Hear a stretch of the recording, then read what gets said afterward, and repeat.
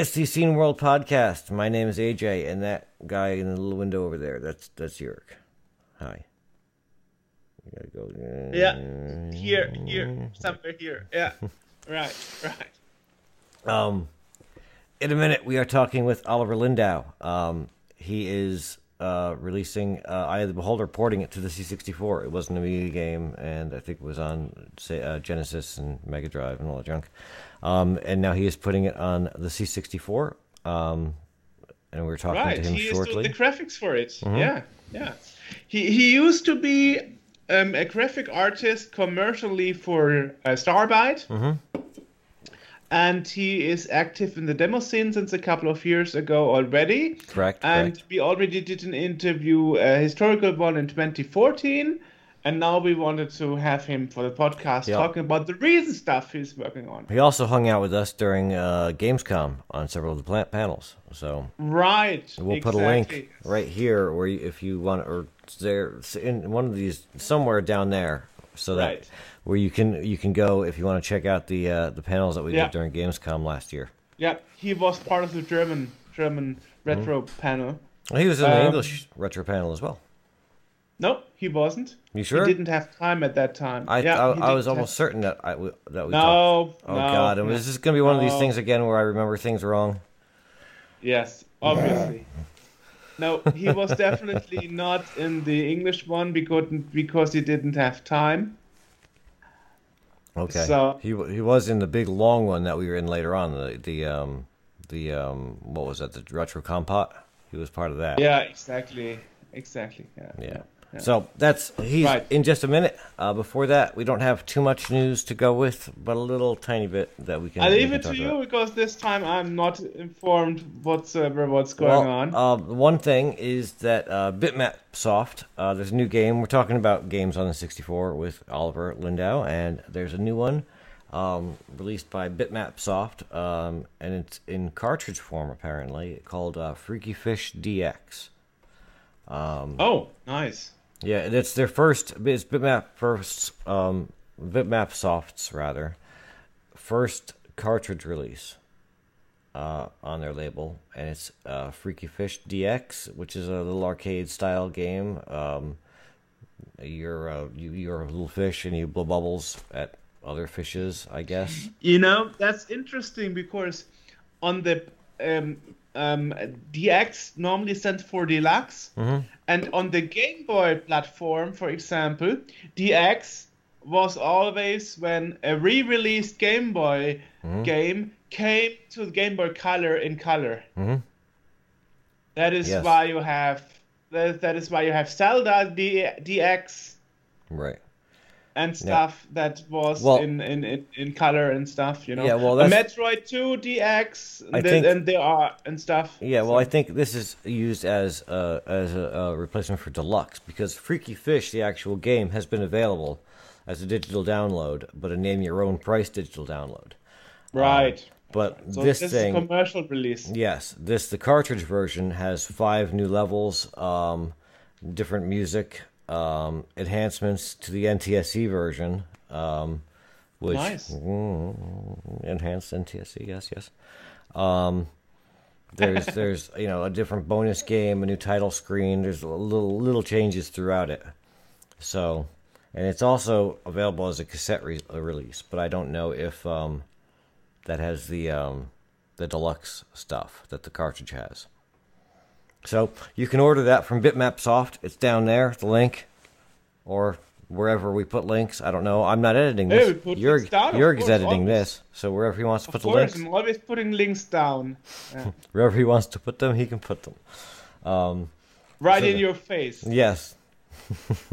that's fine like with me. Like a censorship bar. Enough of his eyes. That's fine with me. And the only other bit I have is that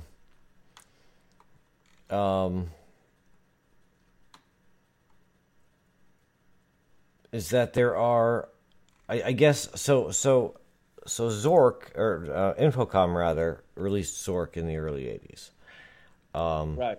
There was also they released mini Zorks that could be sent on, that were small enough to be put on tape that could all be loaded into memory at once, because the original Zork that was on disc did a lot of loading. Yeah. It was one of the few, as far as text adventures go, the very first ones that I had experience with were all compiled basic and all lived in memory. And there's a thing about Zork that some people don't know. In '97, when Activision took over the brand, they actually released the unreleased last episode of Zork for the Commodore 64. Okay. So '97, Activision actually released the Zork. Okay. It's if I'm not mistaken, it's free for download on GameBase 64 and other places. So it's a freeware product. Very cool. That was quite nice of Activision. Yeah.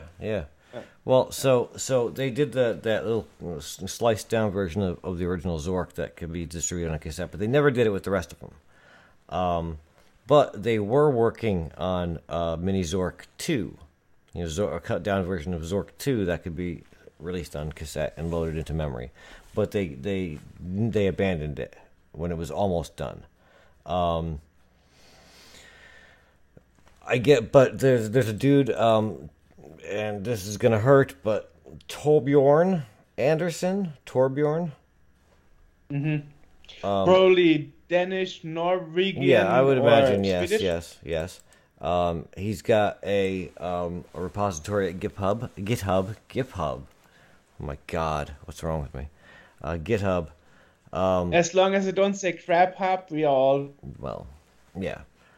But he's got a repository on GitHub where he has fixed all the bugs he could find in it, and now it is possible to play the Mini Zork 2 to completion finally. Wow. So we'll throw a link to there where you can download and check out the... I've read about that. Yeah, there's actually a couple of different compiled versions of the game. And there's a single file, and there's also a disc-based version for the 64 and 128, and one for the Plus 4, and a Z3 file which can be used with the Z-code interpreter, which is like your Zork text adventure interpreter for whatever. Wow, nice. So that's all there. We'll put a link to that down this way and whatnot, and you Nice, can check that out. Nice. And that is all that I have. Honestly, we're recording this early April, and I was looking. I thought I had more news, but it turns out that a lot of it, when I actually read it, was April Fool's news. So right. there was a really good one about the Commander X16. The 8-bit guy has this Commander X16 computer that he's sort of designing and building along with Perifractic and whatnot. And they said on April Fool's Day that they were being sued and had to change the name of it. Yeah, of course. And it sounded plausible, because that's exactly the sort of thing that happens these days. Is people get we had that in many interviews. Yeah, for example, right. The last one that they released with Jim True. Yeah. Yeah, right. That's I almost expected it to be real, and then I got halfway through the damn thing and realized, oh no, they're just dicking around. It's because it's April Fool's Day. Makes the news section difficult. Let's jump over to Vito. Yes. Phew. Eye of the Beholder. Mm-hmm. Nice. So today we are talking with Oliver Lindau. Oliver is a prolific gaming producer, and he is responsible for Eye of the Beholder, the new C64 port of the game, which existed on the Amiga, which I have played briefly on the Amiga. I should have it running on this Amiga, and I don't, because I'm an idiot and didn't plan ahead before this. But welcome to the podcast. Yeah, hello. Yeah, the interesting thing here is about Oliver. He used to be a commercial graphic artist for Starbite. Yes. Software, and when you left the video game industry, you actually rejoined a couple of years ago as a hobbyist graphic artist. And the funny thing is, I got to know you in Revision, and I was sitting on a table, and you were asking me like, "Hey, is this the Portuguese table?" I'm like, "No, do I look like I'm from Portugal?" So this is how he ended up sitting left to me, you know. Yeah. And I had to watch how he pixels his competition winner on this revision, in the Eye of the Storm. And I was almost impressed. 10 years ago. Almost Yes. 10 years ago. Wow. And I was impressed. I was impressed because for me, this picture looked finished hours ago, but Oliver was still doing pixel changes. And I was like, "Oh my God, he's knowing what he's doing." So that was impressive. Well, yeah, so yeah. So I'm very happy that after we did the historical interview, like in 2014, that now you are back to the podcast, and we are talking today about what you are working on right now. And Eye of the Beholder is a big thing. It's amazing. And not even that. Before you worked on the Karen. On the Karen games. Yes. Yep. Well, it was a point-and-click adventure project I started in 2015 together with Martin Wendt and Kamil Wolnikowski, who are both also known in the C64 scene as Enthusi and Gemma, which was quite an ambitious project. We didn't know what to do, or at least Martin started doing a point-and-click adventure engine, which was quite potential, had showed some potential right then, and there was a competition in the Forum 64, and he asked me if we should participate because he had started with some routines, and I said yes, and rest developed to the current game you both know, hopefully. Yes, and also a couple of Gamescoms ago, you showed a couple of people among me that you were working on a Mode 7 implementation from the Super Nintendo on the Commodore 64. So Pseudo 3D and stuff. That was very impressive. Yeah, but I was not involved with graphics back then. It's a routine that Martin wrote, which also has some potential, but because of other projects, there's nothing happening since then. But we are still looking forward to do something when the Eye of the Beholder and most of the other projects are done. Yeah, amazing. So I see you have it in your background right now, Eye of the Beholder. Maybe tell us a bit about it. How did this idea even start? I mean, it's a very ambitious project. Well, everything started way before all people with graphics and music and so are involved. It's in 1992, the coder of this project, Andreas Larsson, started doing hacks for Eye of the Beholder because it was his favorite game back then.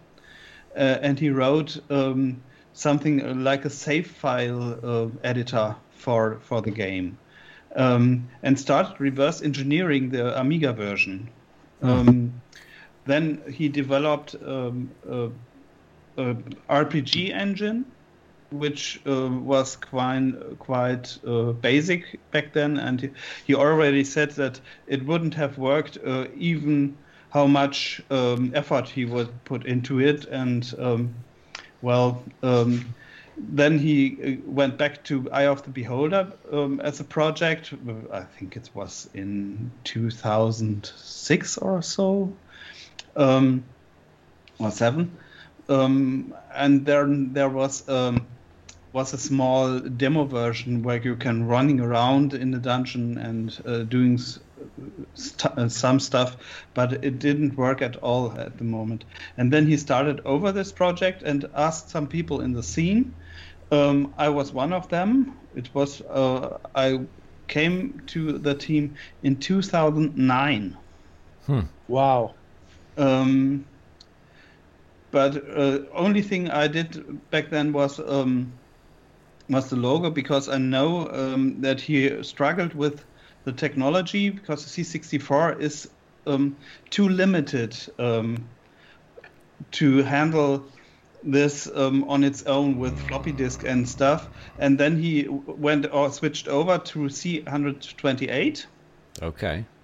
Did a second approach, which was also still too. There wasn't enough RAM for this kind of game. Huh. Then he dropped the whole project about 2011 or so, and switched over to Java, and tried to port the game. And I don't know when exactly. He also ported the whole game to iOS. But the copyright owners were not interested in publishing the game. Oh. Okay. That's sounding like a lot of effort, quite effortless, and quite senseless in a way. But then 2018 happened, and he started over the project again on the C64. But this time using an Easy Flash cartridge, and an Easy Flash cartridge is something which is comparable to the Ocean cartridges, which were released in the early 90s by Ocean. That's the name.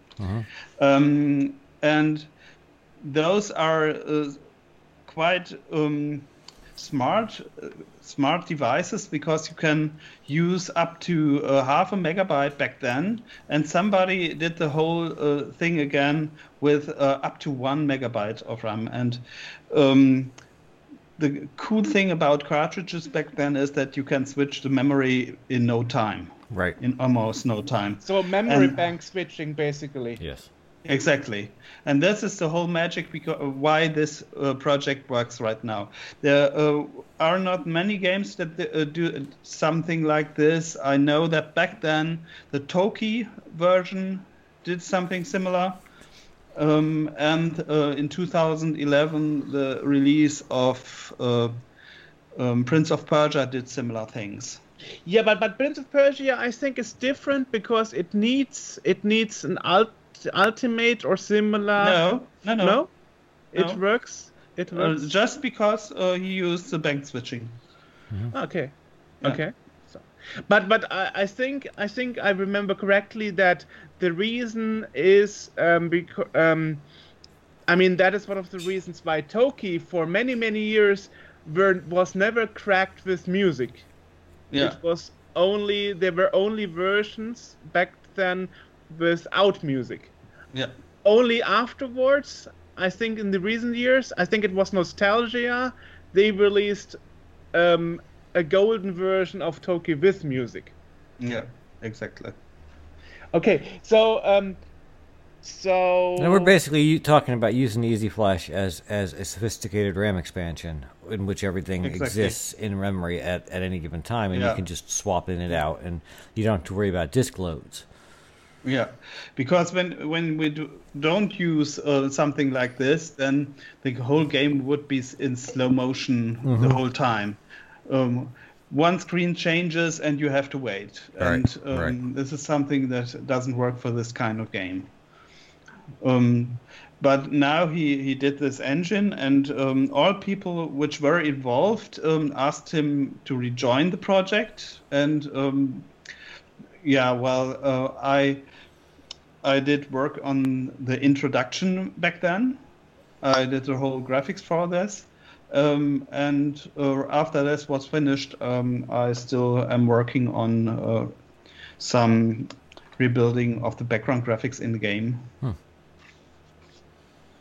So Very cool. and I think the project, whole game is already finished at the moment, but we are still working on graphic touches that some objects are more clear to that all switches can be seen in the graphics, because it's on a C64 it's a different thing as on a 16-bit machine with a custom palette. Right. Yeah. Right. But do you use some graphical tricks? I mean, like interlace or something to make more colors? No, not that way. I usually do some special color combinations in some places, which might work on a CRT display and look like different color combinations. But I prefer to stay basic here. Interesting. Okay. Yeah. Because I think graphics look more crisp if you still go with the traditional color combinations. Plus, you're That's talking true. about with an Amiga. You know, I mean, the game was Eye of the Beholder existed on the Amiga, and you had a much sharper. Jörg likes to talk about how on these machines were made for CRTs, where the colors would blend and nothing was really crisp. But the Amiga actually was made to have a crisp display. So it having doing that kind of blurry color blend of the CRT doesn't really translate in this particular instance. Yeah, but I still use my C64 setup with CRT display. I check all graphics on the original hardware. That it looks fine, but my graphic style anyway is not exactly using some color tricks or dithering stuff. I still follow more the tradition of classic C64 graphics from the graphic artists from the US. Oh, okay. Yeah. Interesting. Like which do you have any graphic artists in particular? Jim Sachs. Okay. Oh, okay. Oh, yeah. Yes. From, yes. From Cinemaware. Yeah. There are some European graphic artists which has similar style going on. I think about Karen Davies, for example. Mm-hmm. Yeah. You know which one I always loved? It was an EA artist, Michael Kosaka. Oh yeah, Michael Kosaka was my idol for animation. Yeah. Yeah. He is a genius. Yes. Absolutely. Yes, that guy's amazing. Yeah. So graphicians bonding over their idols. I love it. Yeah, well, so can you show us a bit of the graphical masterpiece right there? Yeah, I can show you the whole introduction right now. If you're allowed to do that. By the way, as you said at the beginning, did you talk with the copyright holders about the C64 version? Will it be official, or do you have to rename it, or is it? It's not official, but we won't rename it. We were talking about this. The whole problem is that they are still not interested, and this is the major problem here. Okay. Who is the copyright holder for it? Wizards of the Coast. Okay. And they're not in a way that they said no, you are not allowed. They did not respond. They were asked about the rights and to do something like an official release of this. Mm-hmm. And there was what are you going up to? And after a second email contract, nothing happened anymore, and this happened several times. And I think the major thing is that they have something like an open license, but you're not allowed to use original content for this. You are allowed to do fan games in the AD&D universe, for example, but you are not allowed to do an Eye of the Beholder part. But we decided to finish this game anyway, and we will release it as open source. Because we were thinking it developed in a way it's simply too good. Just change the name to like Eyeball of the Beholder. Oh no. No. I'm absolutely no fan of that. Such no. So it's for everyone, and it's fine, and it will be spreaded the way it always did. So, I mean, it would be very, very sad if it was axed like the Super Mario conversion, by Nintendo or something. I mean that wasn't commercial either. It was still. But you know how things happen. Once in a web, and everybody got it. Yeah. Yeah. But also, Wizards of the Coast is not Nintendo, who is going to come down with a freaking battle axe the moment you do anything. Especially if since if you're not selling it, if you're not making money off of it, it's not. It's just it's a labor of love kind of thing. You're doing it because you like. Well, they know how these kind of projects started and how they developed. They know that most of the stuff is because people are fans of the project, and it's pretty rare that there is a whole game at the end. Right. And on the other side, if you stay humble, everything is fine mostly. Interestingly, I had the same conversation with Sega regarding Sonic Mania, and they actually told me that this fan game, Sega did actually a different approach. They said continue your game, and we will make it commercial after it's finished. So that's also a nice approach, Yeah, but Sega was always different to Nintendo or the other companies. They officially said that for them there's advertisement for their own games. Right. Right. Yeah. True.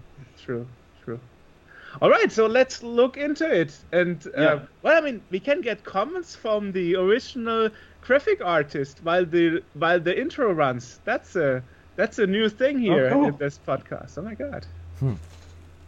Tell us all the secrets. Yeah. Okay. Now you see the introduction here, which is mostly quite close to the original.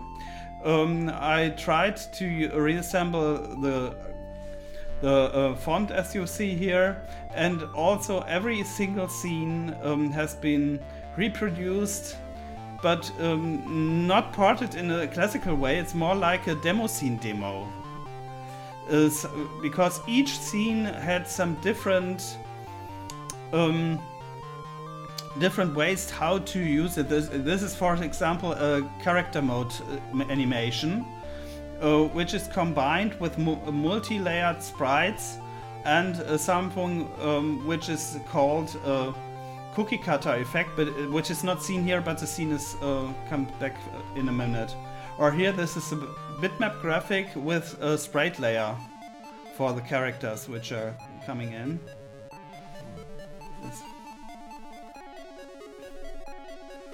This is quite interesting because the original, there's a Scum version of Eye of the Beholder, and the whole animation stuff you're seeing here is ripped from Scum, but the graphics are completely developed independent.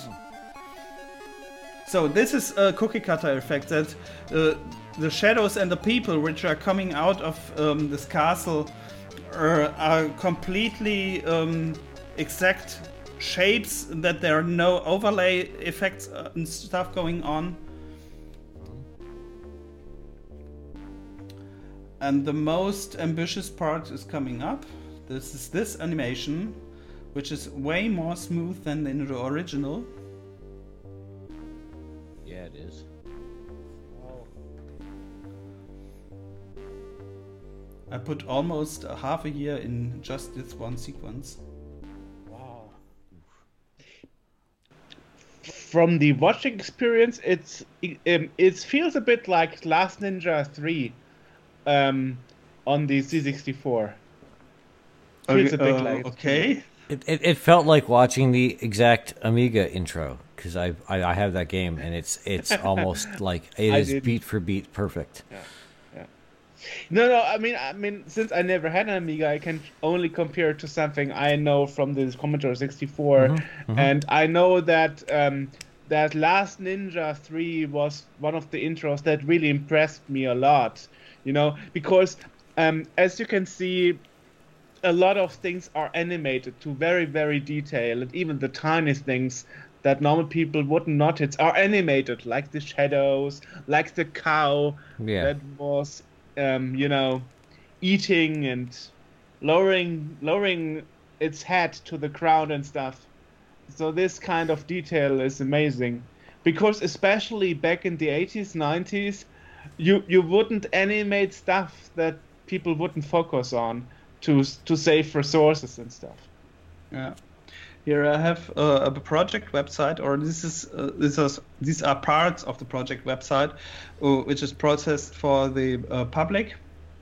How some parts of the introduction works, and oh no, that's not the processed one. This is my internal one. I have to switch over.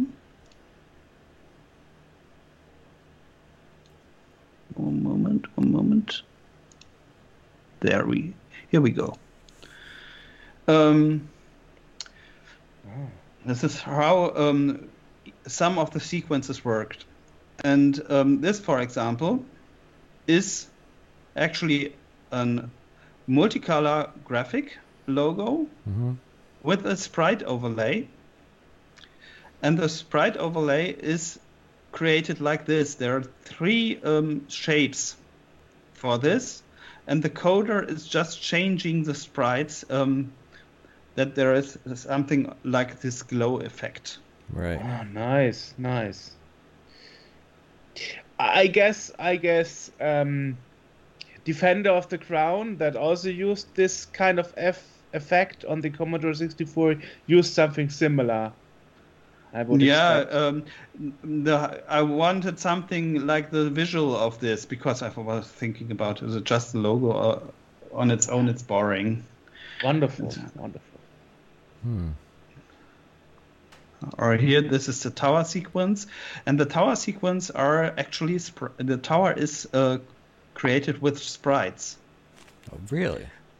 Yeah, the whole tower here, these are sprites, and there are some parts that might be that it works is because I saved some sprites here as a mask to cover a background scene which is created with character set graphics.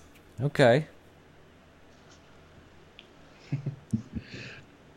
So you are kind of misusing the techniques for other stuff than you originally intended. Misusing is a huge word. I'm creative with this. Yeah, no, that's actually that's brilliant. That's nice. I mean, there is a typical example where they were using techniques for different stuff than originally intended, and that was Lemmings on the Commodore 64. Yeah. Well, like you said, this is often not used because you are limited with colors using sprites. But anyway, there are shades of gray here. Why not? Mm-hmm. Yeah. Right. Yeah. I mean, you don't need much color for gray. Mm-hmm. Yeah. Yeah. Well, no. Like you said earlier, this is like this is pure straight up demo scene stuff. This is how you would do that. My brain would probably go with trying to up scroll a text. Text graphics and having the little scene behind it in sprites, but you've done the opposite way, which makes more sense.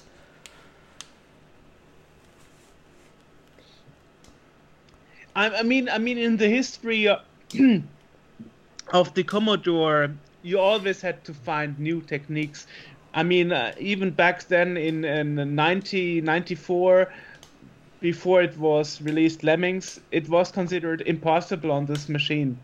And right there, Oliver is working on another project that is originally thought to be impossible, you know? So, incredible. Here the Sphere, for example, these are also sprites. And what I did for the coder is that I created the graphics for the sprites, and he has here the whole metrics with the whole color combinations that are how they are going on. So he just have to copy the stuff I was doing. And here's a part like the city zoom you have seen here. Right. It's a, as I said, a character mode animation. So a character mode are just fonts which are replaced by graphic elements. And something I did here is that as long as possible, I try to compress those stuff. So here are the single frames, and I managed to pack two frames into one charset, so this is how we saved some memory. And the most interesting is the last frame, because it's a whole screen animation, but I masked the whole screen like this. Right. So only some colors are changed here during one frame, and because it's frequently changed, it looked like a major animation going on here. Right.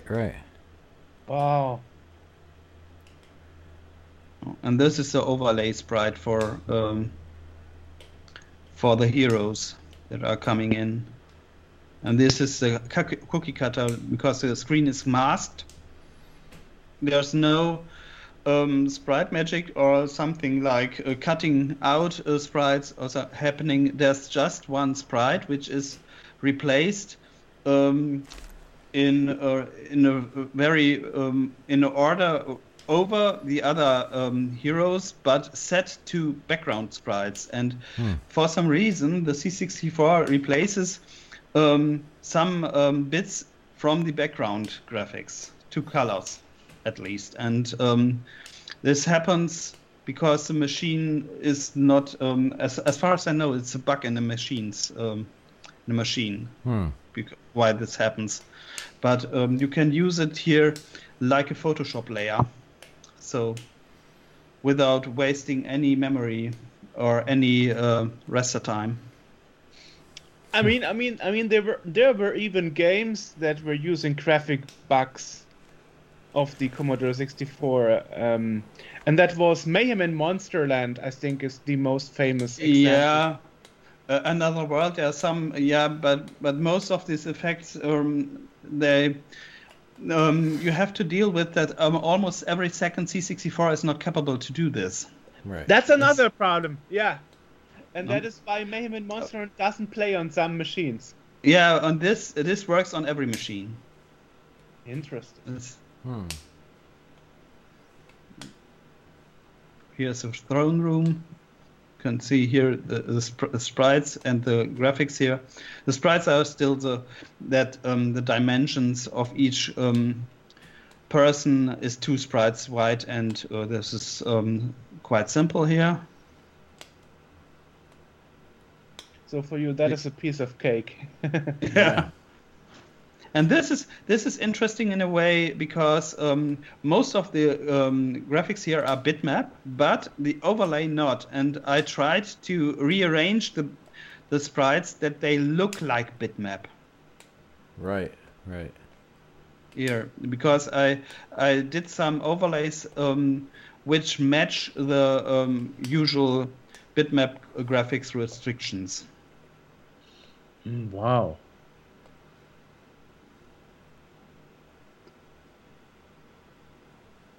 This is a simple multicolor picture, and this is the big one. This is the tunnel, which is also a combination of character mode graphics and in some point here the door is made of sprites because I could just to save memory here. And as you can see here, it's the same thing like in the City Zoom, that when it's possible to compress some frames, I pushed into one character set. Right. And it's quite much. It's everything done by hand. No 3D tool was involved. I mean, you are a manual hand guy. I wouldn't expect different from you. So, this is how the introduction works. Oh, that's incredible. So for the game, I have to restart.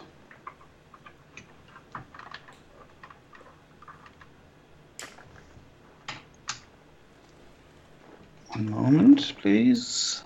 So you were basically using all the graphical tricks at once that were used in different games back then, but of course for smaller accomplishments than what you are doing over there. Yeah, right. But I mostly doing some stuff I usually do for scene demos. It's most things that you see here are not really common for games. Right. Yeah, but since you were a commercial graphic artist for games, you also know how this side of the business works. I guess that is an advantage, because let's be honest, many aftermarket games done in the mid 90s, early 90s by demo scene groups were not so enjoyable, unfortunately. They looked great, but they didn't play so well. Yeah, but everybody has to start somewhere. And when you remember in the 80s, for example, when a demo scene was starting up, there was something, when you asked a game developer, that they always said that demo scene effects won't happen in games because you need space for the game itself. Right. And this is kind of nonsense, to be honest, because when you deal with this kind of tricks and when you use them when they're when it's possible, then it can be done anyway. Nice. Yeah, sure. I mean, if you know what you're doing, yeah. So I don't really remember if Lemmings was done by demo scene guys, but I guess they weren't demo scene guys. I don't remember. I just remember they were a Dutch group. Which is close to demo scene always. always. Okay. I mean, and Runtel is also one of those examples. He worked in both. He was a musician for commercial games, but he also did music for the demo scene. So he was also living in both worlds. So there are some exceptions of the rule, and I mean, let's be honest. Even if not everybody was involved in the demo scene, there were still some very amazing games back then. I mean, for example, Mayhem in Monsterland was fantastic. Yeah. Or in the 80s, I think about games like Hawkeye. Started doing something like real parallax effects in games. Exactly. Or Kevin Laney, I think it was, who did Armalite and other stuff. Yeah, was it Kevin Laney? Armalite, wasn't it? I don't remember the name at the moment. But yeah, Armalite is also a huge thing because the amount of sprites that were in this game was simply incredible.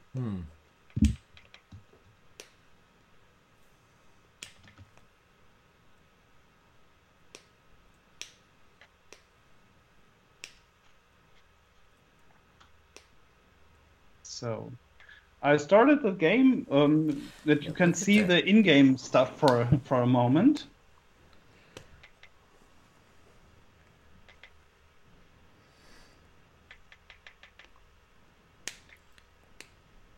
Now this uses a mouse, like the original would use. Mouse, keyboard controls are also implemented, but it works best with the mouse and VASD controls.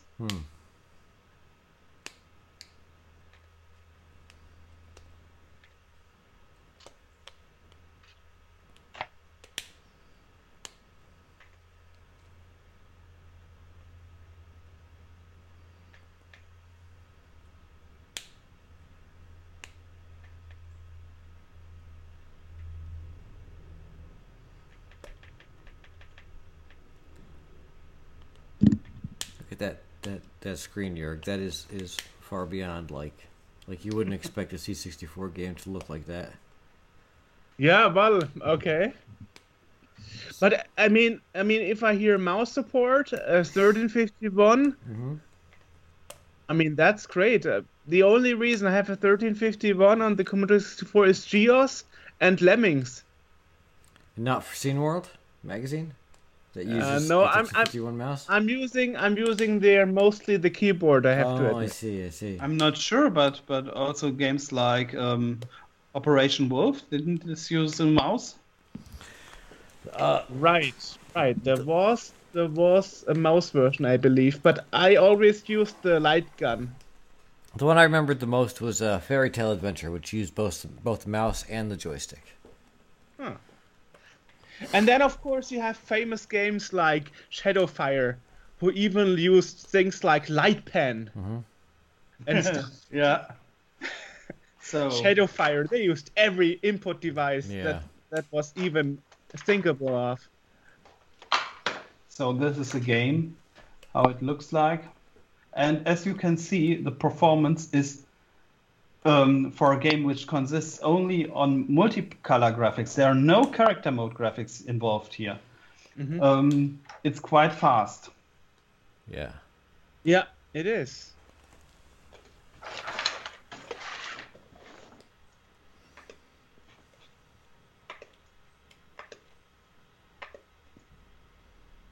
And as you can see, everything which is in the original is also here. And some parts even improved because we found the inventory screen looks quite boring in the original. Yeah.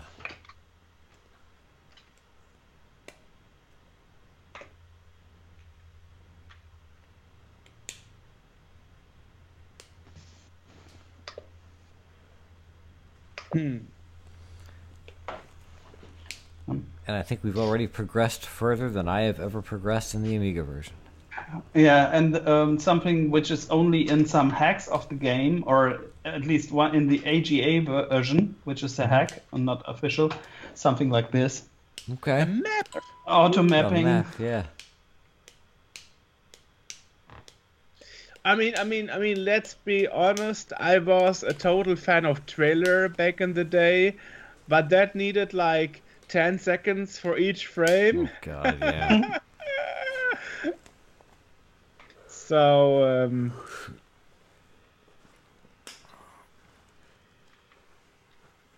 now, will this support NTSC? Yeah. Okay. Fully supports. And even the enemies here, there are no sprites. They're all rendered in the bitmap mode.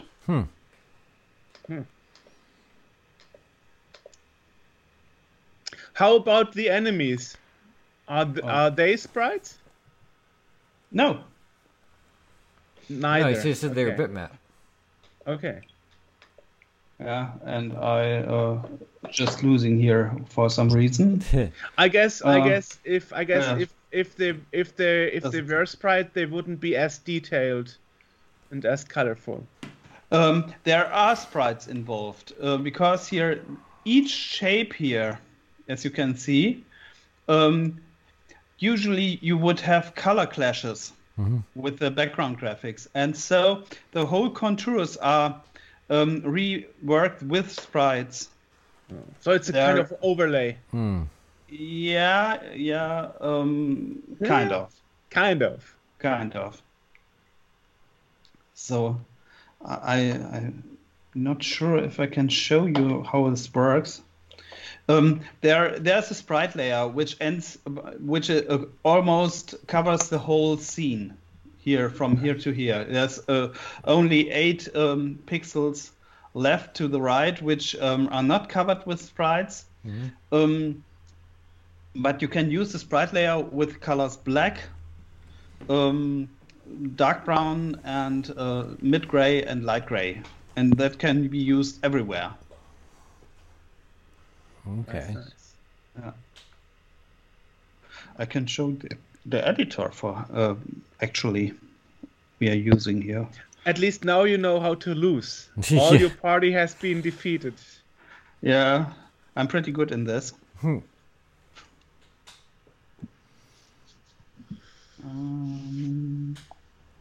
Moment. Whoosh.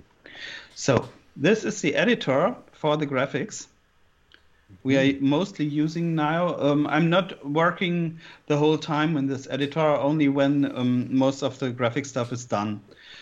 So so there is a section with monsters. Yeah, this monster we saw before. Yeah.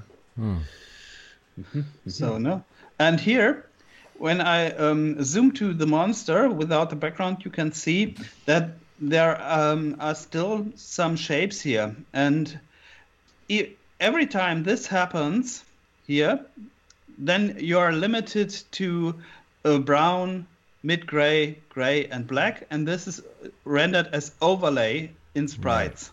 Yeah. Every other things like this are rendered as bitmap. So it's a combination which is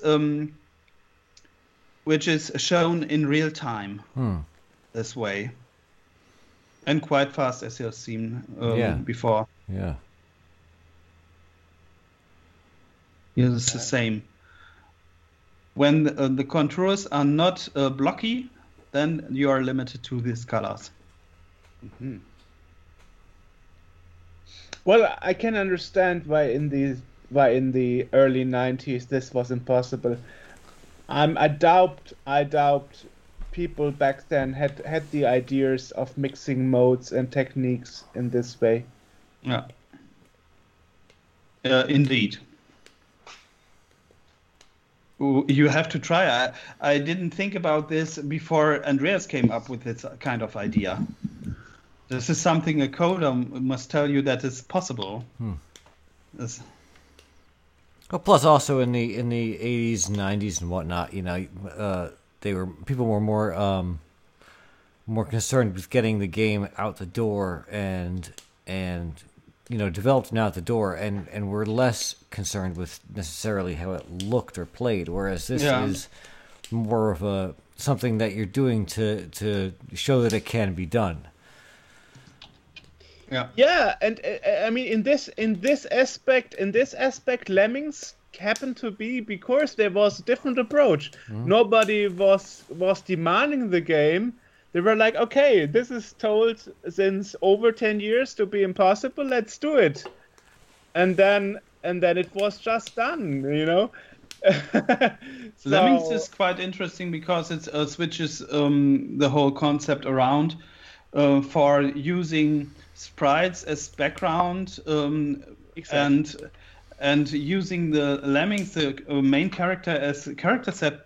But for some reason, if you think about it, it's a logic choice to do it this way. Right. You know, and we talked earlier about the publishers. I mean, I asked Mike Clark on one of the Amiga events, how did it happen to be released by Psygnosis? And he said, like, it was just another platform to tick on our portfolio. Yeah. It was easy as that, you know. And this is how Lemmings happened to be the last commercial market game for the Commodore 64 just by accident, by chance, you know. There was nobody hiring those guys saying like you have to do it now no matter what. Was just by chance, you know. And I would argue that because there's been a lot of commercial games released for the C64 since then. Yeah, but not main market. Main market without official publishers. Exactly. Right. They were gone.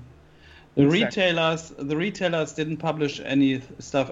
I remember I was in the C64 until 1992, and this was already a time where the retailers were saying we don't guarantee to sell your project. And when you know that there's always a risk to create games or create products without being paid. Right. It's it's a death of the whole commercial market. Back then. Yeah. So Lemmings was indeed the last, and Mayhem in Monsterland was the game beforehand, right before. And actually in ZAP 64 you could read an article. There was a race, which game would be first, Lemmings or Mayhem in Monsterland. And as we all know by history, Mayhem in Monsterland was first by a short margin. But I doubt it was a commercial success, because it was so late. Right.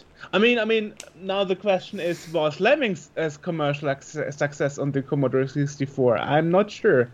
Cannot believe this. Yeah. When Lemmings came out, you hardly get any games in the market, because when there was no C64 hardware, then nobody sells the same games. This was only available for mail order here in Germany, I guess. Right. Yeah, that's the problem. Lemmings came right out when Commodore went bankrupt. Woo! Yeah. Now the question is, did the bankruptcy of Commodore lead to the end of the commercial main market? I don't believe it did, because Commodore had been hurting the commercial market for years. So getting rid of them didn't do anything to kill developers. I remember developers reading at the time that people were kind of happy that Commodore wasn't around. Yeah. Okay. Yeah. Because they'd been leaving the users high and dry for years, and Commodore going away gave more free reign to places like CMD and stuff to produce hardware and stuff for the C64. Right. Well, I mean, I still hope, Oliver, that you don't give up on the publishers. It will still be nice to see the game in a commercial way, with cartridge and packaging and manual and label and stuff. Well, we are doing some stuff around the project. So we are producing boxes, but without the game. It's more like put your original game in your own. Right. But it wouldn't be possible other way around, because you always, everything you would do in this approach would be, then there was a point that the publisher would say no, and for good reason. And this is I opened this graphics because I want to show you what we are doing at the moment. It's because of details like this. There's a switch somewhere hidden in the back end. The whole graphics here around are quite detailed, and you need to see it anyway. This scene reminds me a bit of Tomb Raider for some reason. I don't know why. But all like this. Whoa.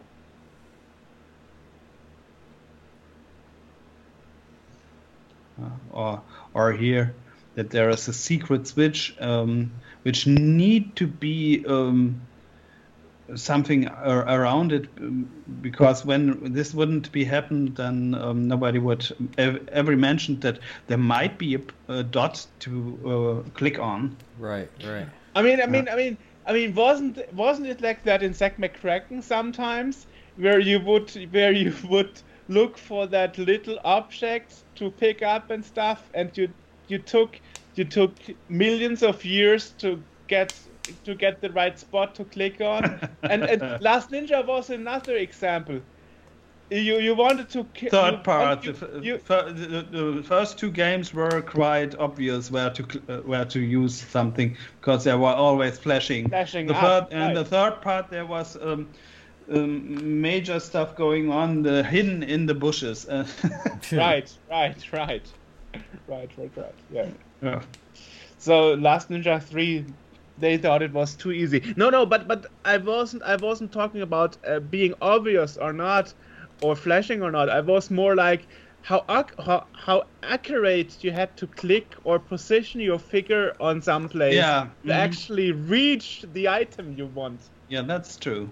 I hope you will not be that picky in this game. No, because I don't think so. It annoyed the hell out of me. No, 1 millimeter to the left, 1 to the right.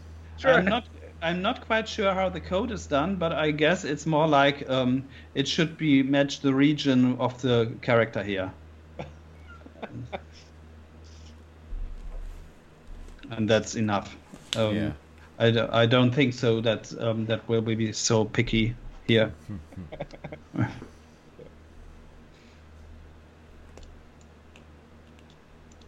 A lot of nice graphical games were unfortunately destroyed by horrible controls. Yeah. Which won't happen here, I hope.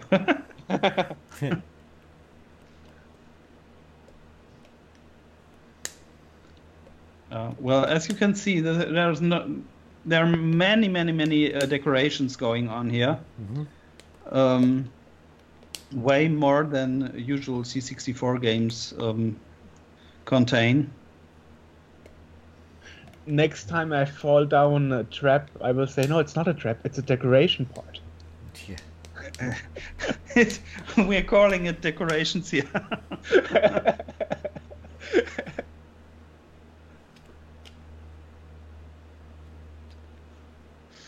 Impressive. Really impressive. Yeah, it really is. It really is.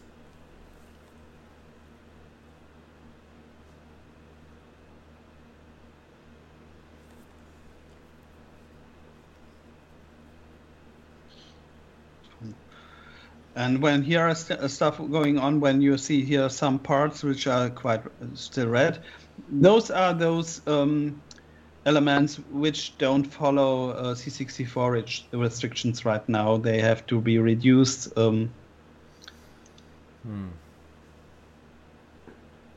Like here. Okay, I see. Here.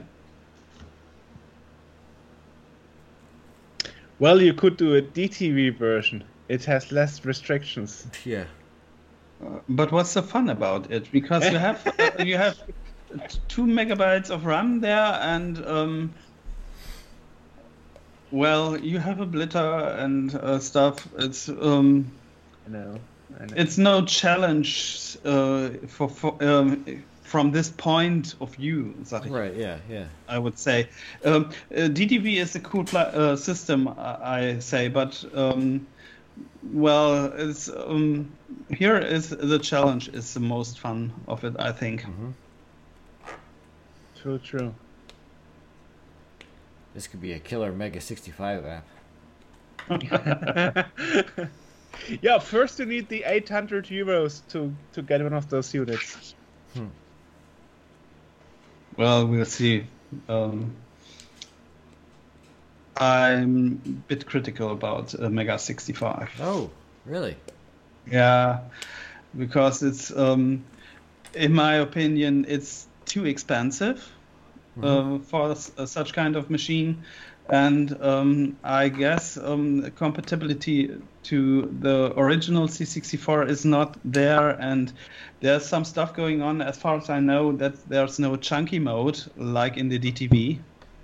Right. And this is something I don't know.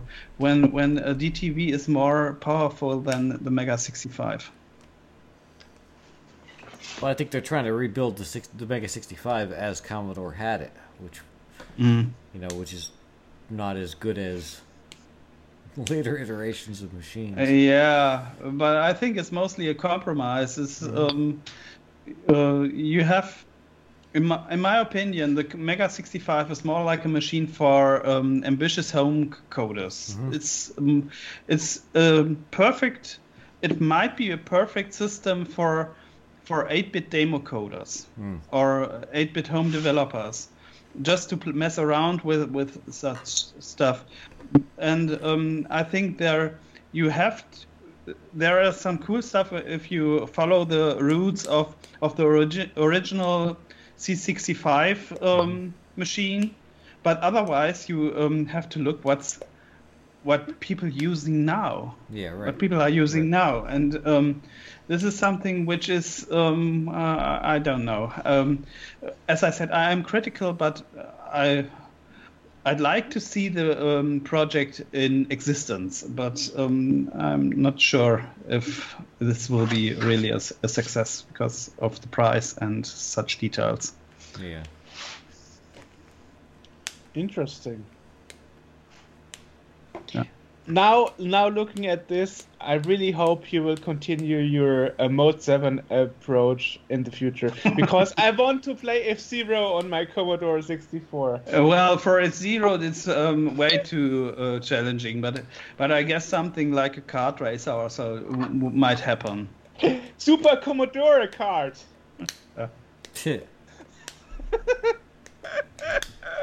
You know? Yeah. Well, it's quite fast. I'm not sure if I have the original here of this. Yeah, sure. Show us. It's been some years since I've seen. I think HG you have never seen. I've never seen this. I'm gonna grab a drink really quick. Hang on. Yeah, Just cut this part out. Yeah, it's not the current version of the engine I see. It's the old one, but it still works. Oh no, that's another one. Okay, that I don't know. No, then I have to search for it, and it's not on my cartridge at the moment. Sorry. Oh, no problem. No problem. But I can find it. He's grabbing a drink anyway, so we have some time.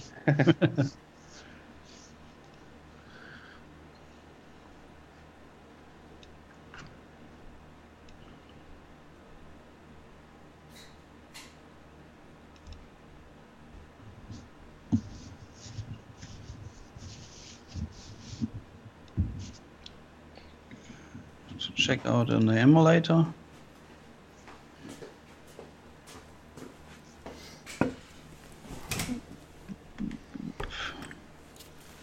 Okay, I'm back. You didn't miss anything. He's Yeah, still looking for the file.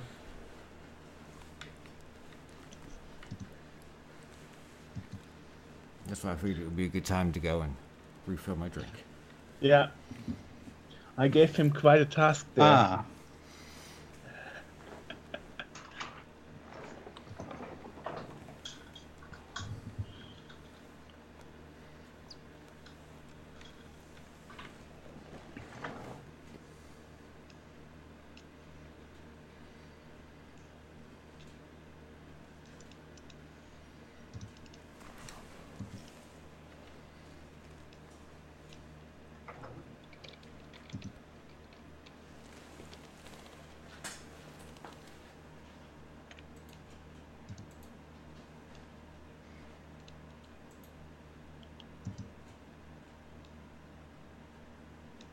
Just because we spoke about him earlier, it was Robin Levy.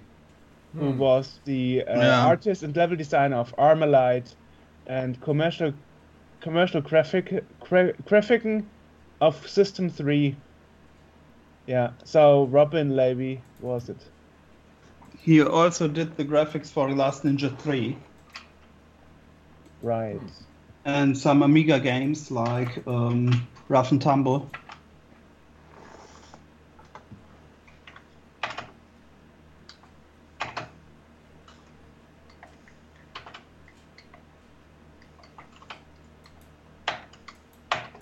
Baser test, that's it. HJ, have Yeah. a look. Okay, then I have to switch over to joystick again. Mode 7 on the Commodore 64. It's still quite blocky, but as you can see, it's quite fast. Oh yeah. Ooh. I don't know if you know Mode 7, HJ, but it's Yeah, the it's Mario technique Kart. that... Yeah, Mario Kart, F-Zero, and a few others. So, but it's still an engine test, and as you can see, it's still very blocky. We are talking about how to improve the things here that this can be used as for more graphical detailed stuff. Yeah. Yeah, why not? But as you can see, quite fast, and it works. That is awesome. It's awesome. Well, I have to say, Oliver, it's so great to have you back in action. Yeah, yeah. It's amazing. Because many commercial artists and stuff, they're like, okay, it's a thing of the past. I don't want to be involved anymore, you know? And it's really, really great to see that your commercial experience you It's put a great into- hobby. Yeah, it's a great hobby. True.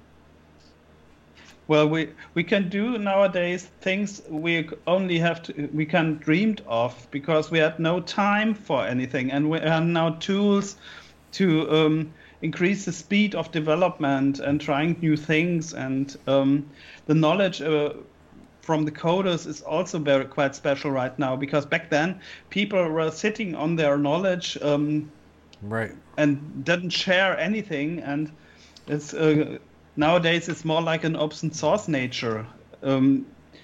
People are sharing their whole secrets right now, Yeah. and this is why the homebrew scene at the moment it's even better. When people would have more time, I'm pretty sure that there were also more big productions going on. But even the small projects, there have a status. This wasn't typical for the 80s or 90s.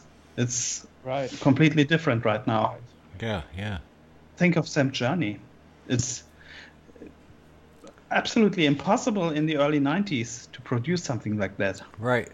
Yes. True. Or even the current game is, I can remember when I was in the commercial industry back then, we had 3 months to finish a game.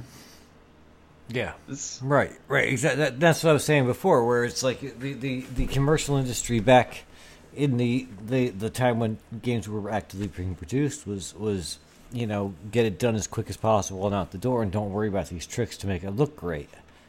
yeah. Yeah, and you had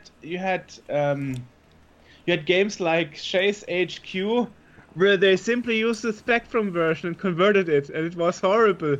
Yeah, and it's always a bad idea to do something like Specky emulation on a C64. Right. Wouldn't, wouldn't work. I remember we had an interview with Dave Lowe, who did many of the musics for the home conversions of arcade games, and he said when he did the music for Hard Driving, he thought, okay, this game is so bad, it's surely Hard Driving, and this game is done. Oh yes, there is Karen. Yeah, I saw it is because the racing demo it looks quite neat in motion, but it's not a good background, I guess. And I think I've read that one of the developers of Thimbleweed Park also helped in the current project. Yeah, that's right. The Robert McGowan who Exactly. helped us with the translations. He is the main tester of Thimbleweed Park, and Martin is also a friend with some of the developers there, and well, there's also something happening that I met Ron Gilbert, talking to him about this project, and well, yeah. I think the name was Terrible Toy Box. Yeah, Yeah. that's the development group. Exactly. of Yes. Yes. Robert McGowan. I had an interview with him at Gamescom where yeah. Thimbleweed Park was still in the early stages, and they were showing it in the Microsoft Xbox booth. Yeah. I remember that, having a fast pass and the angry looks of the gamers, like, you know, there are signs like waiting time 5 hours from here. Yeah. And we're like, oh, Mr. Trigger, you have an appointment, press appointment, come with me. Yeah, this was something I also enjoyed very much because Robert invited us to see a preview of Thimbleweed Park back then, and we didn't have to wait. This was quite nice. Exactly, yeah. And at this time, I didn't know that he was involved in this Karen project. So I was very, very happy when I read it on his homepage. He actually mentioned it. Yeah, we were very glad that he was on board here, and I guess in the follow-up he will also be involved again. You know, I'm very sad that I wasn't part when there was a sale of this physical edition on cartridge. I totally missed that one. Yeah, and it almost didn't happen. Really? Because we didn't want to publish a physical game. It was because Sam Dyer asked us to do something for his book project as additional tier. Because the first version of Karen was not the game we wanted to do. And this was also the point why we are splitting up between Karen 1 and 2 and not telling the first game something like a demo version or stuff, which some people do. Because we had not enough time to develop the world. We started the whole thing and need to cut off. There were 9 months, and after 6 months the engine was already at the point that you can play the game. We had only 3 months to do some rooms and doing puzzles and stuff, and the physical version was the first approach to evolve the game in this direction. So it's about 50% larger than the first version we did for the competition, and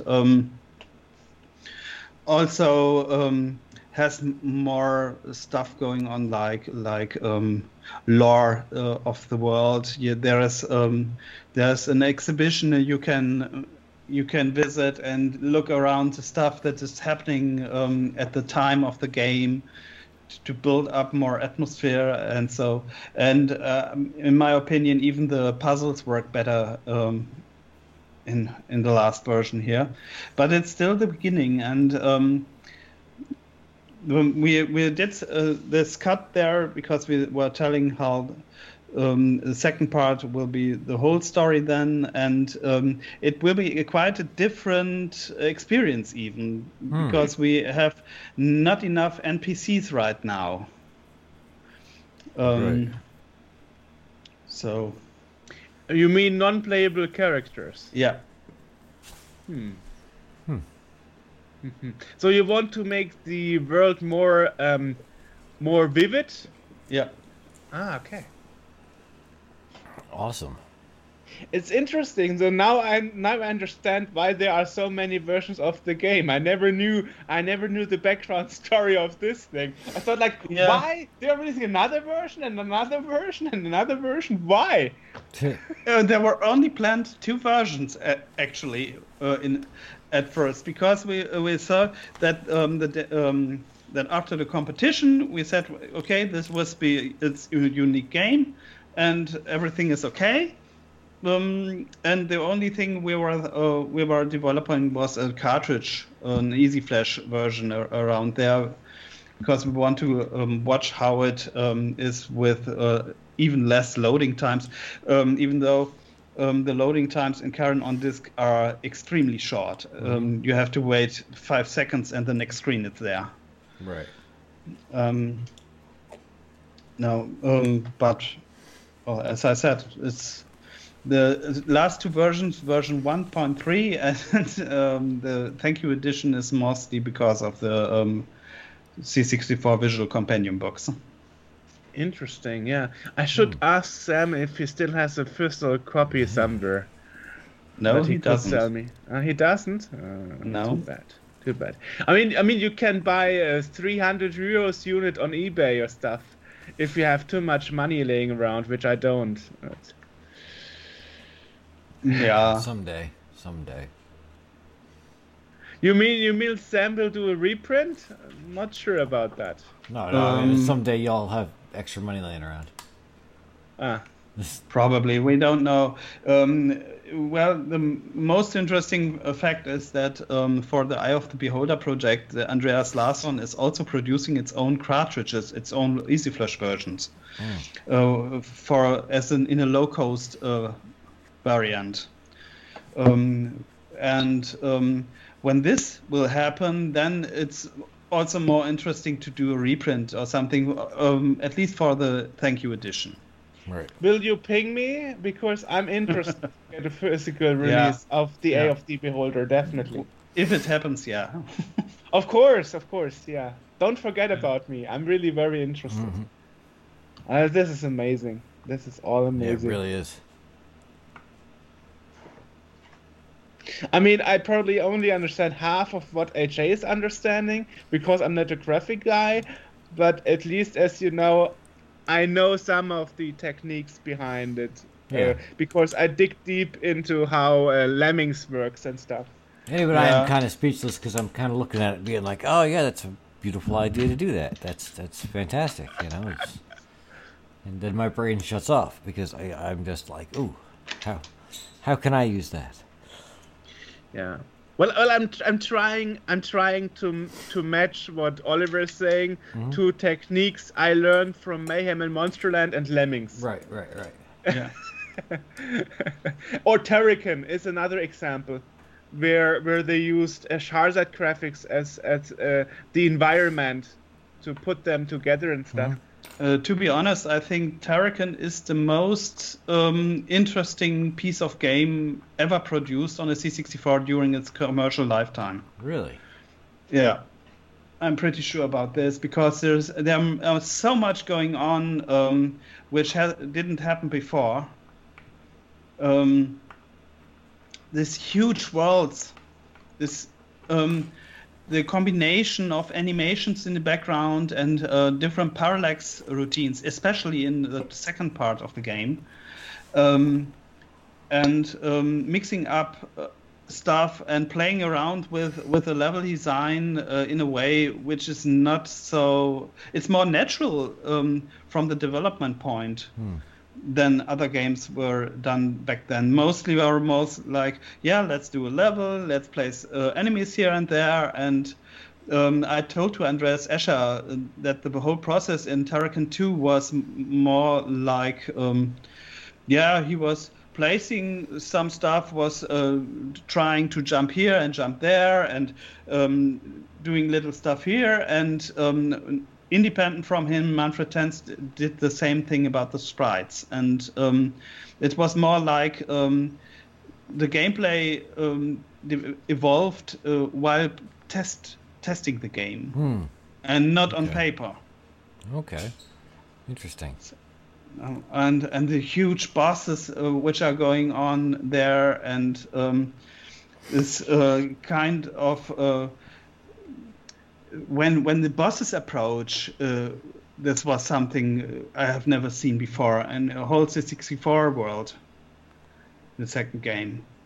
True. It's great, yeah. So you are implying that things like Mayhem and Monsterland Lemmings could happen because Terrican showed how it's done? I think it's a similar thing. It's not exactly relying on stuff which are created with the Turrican games, but it's on a different level, and it was way too late that this has an impact on the system. Okay. Yeah. Point taken. Yeah. Yeah, amazing. Yes, that's awesome. Where can people go to find out, like, to learn about this stuff, to follow along with what you're doing? Mostly on Facebook. Okay. Actually, So they have to be your well, Facebook. because I use Facebook kind of PR platform for me. We have also for Prior Art own website to promote the games and stuff, but Eye of the Beholder is not a Prior Art project, for example. Right. But I use Facebook, and if some people want to talk to me and learn about stuff, I'm doing things there. Last week I did also first time real-time pixeling a stream. Ooh. I saw that. Impressive. Yeah. So actually, that means people who are not your friends on Facebook, they can go to Prior Art homepage. Yeah, but I can also try to contact me on Facebook, which is okay for me. This. Okay. Cool. We'll put links to that in the podcast description down below, or there, somewhere down there on there. Of course, we will do that. Yes. Amazing. Yeah.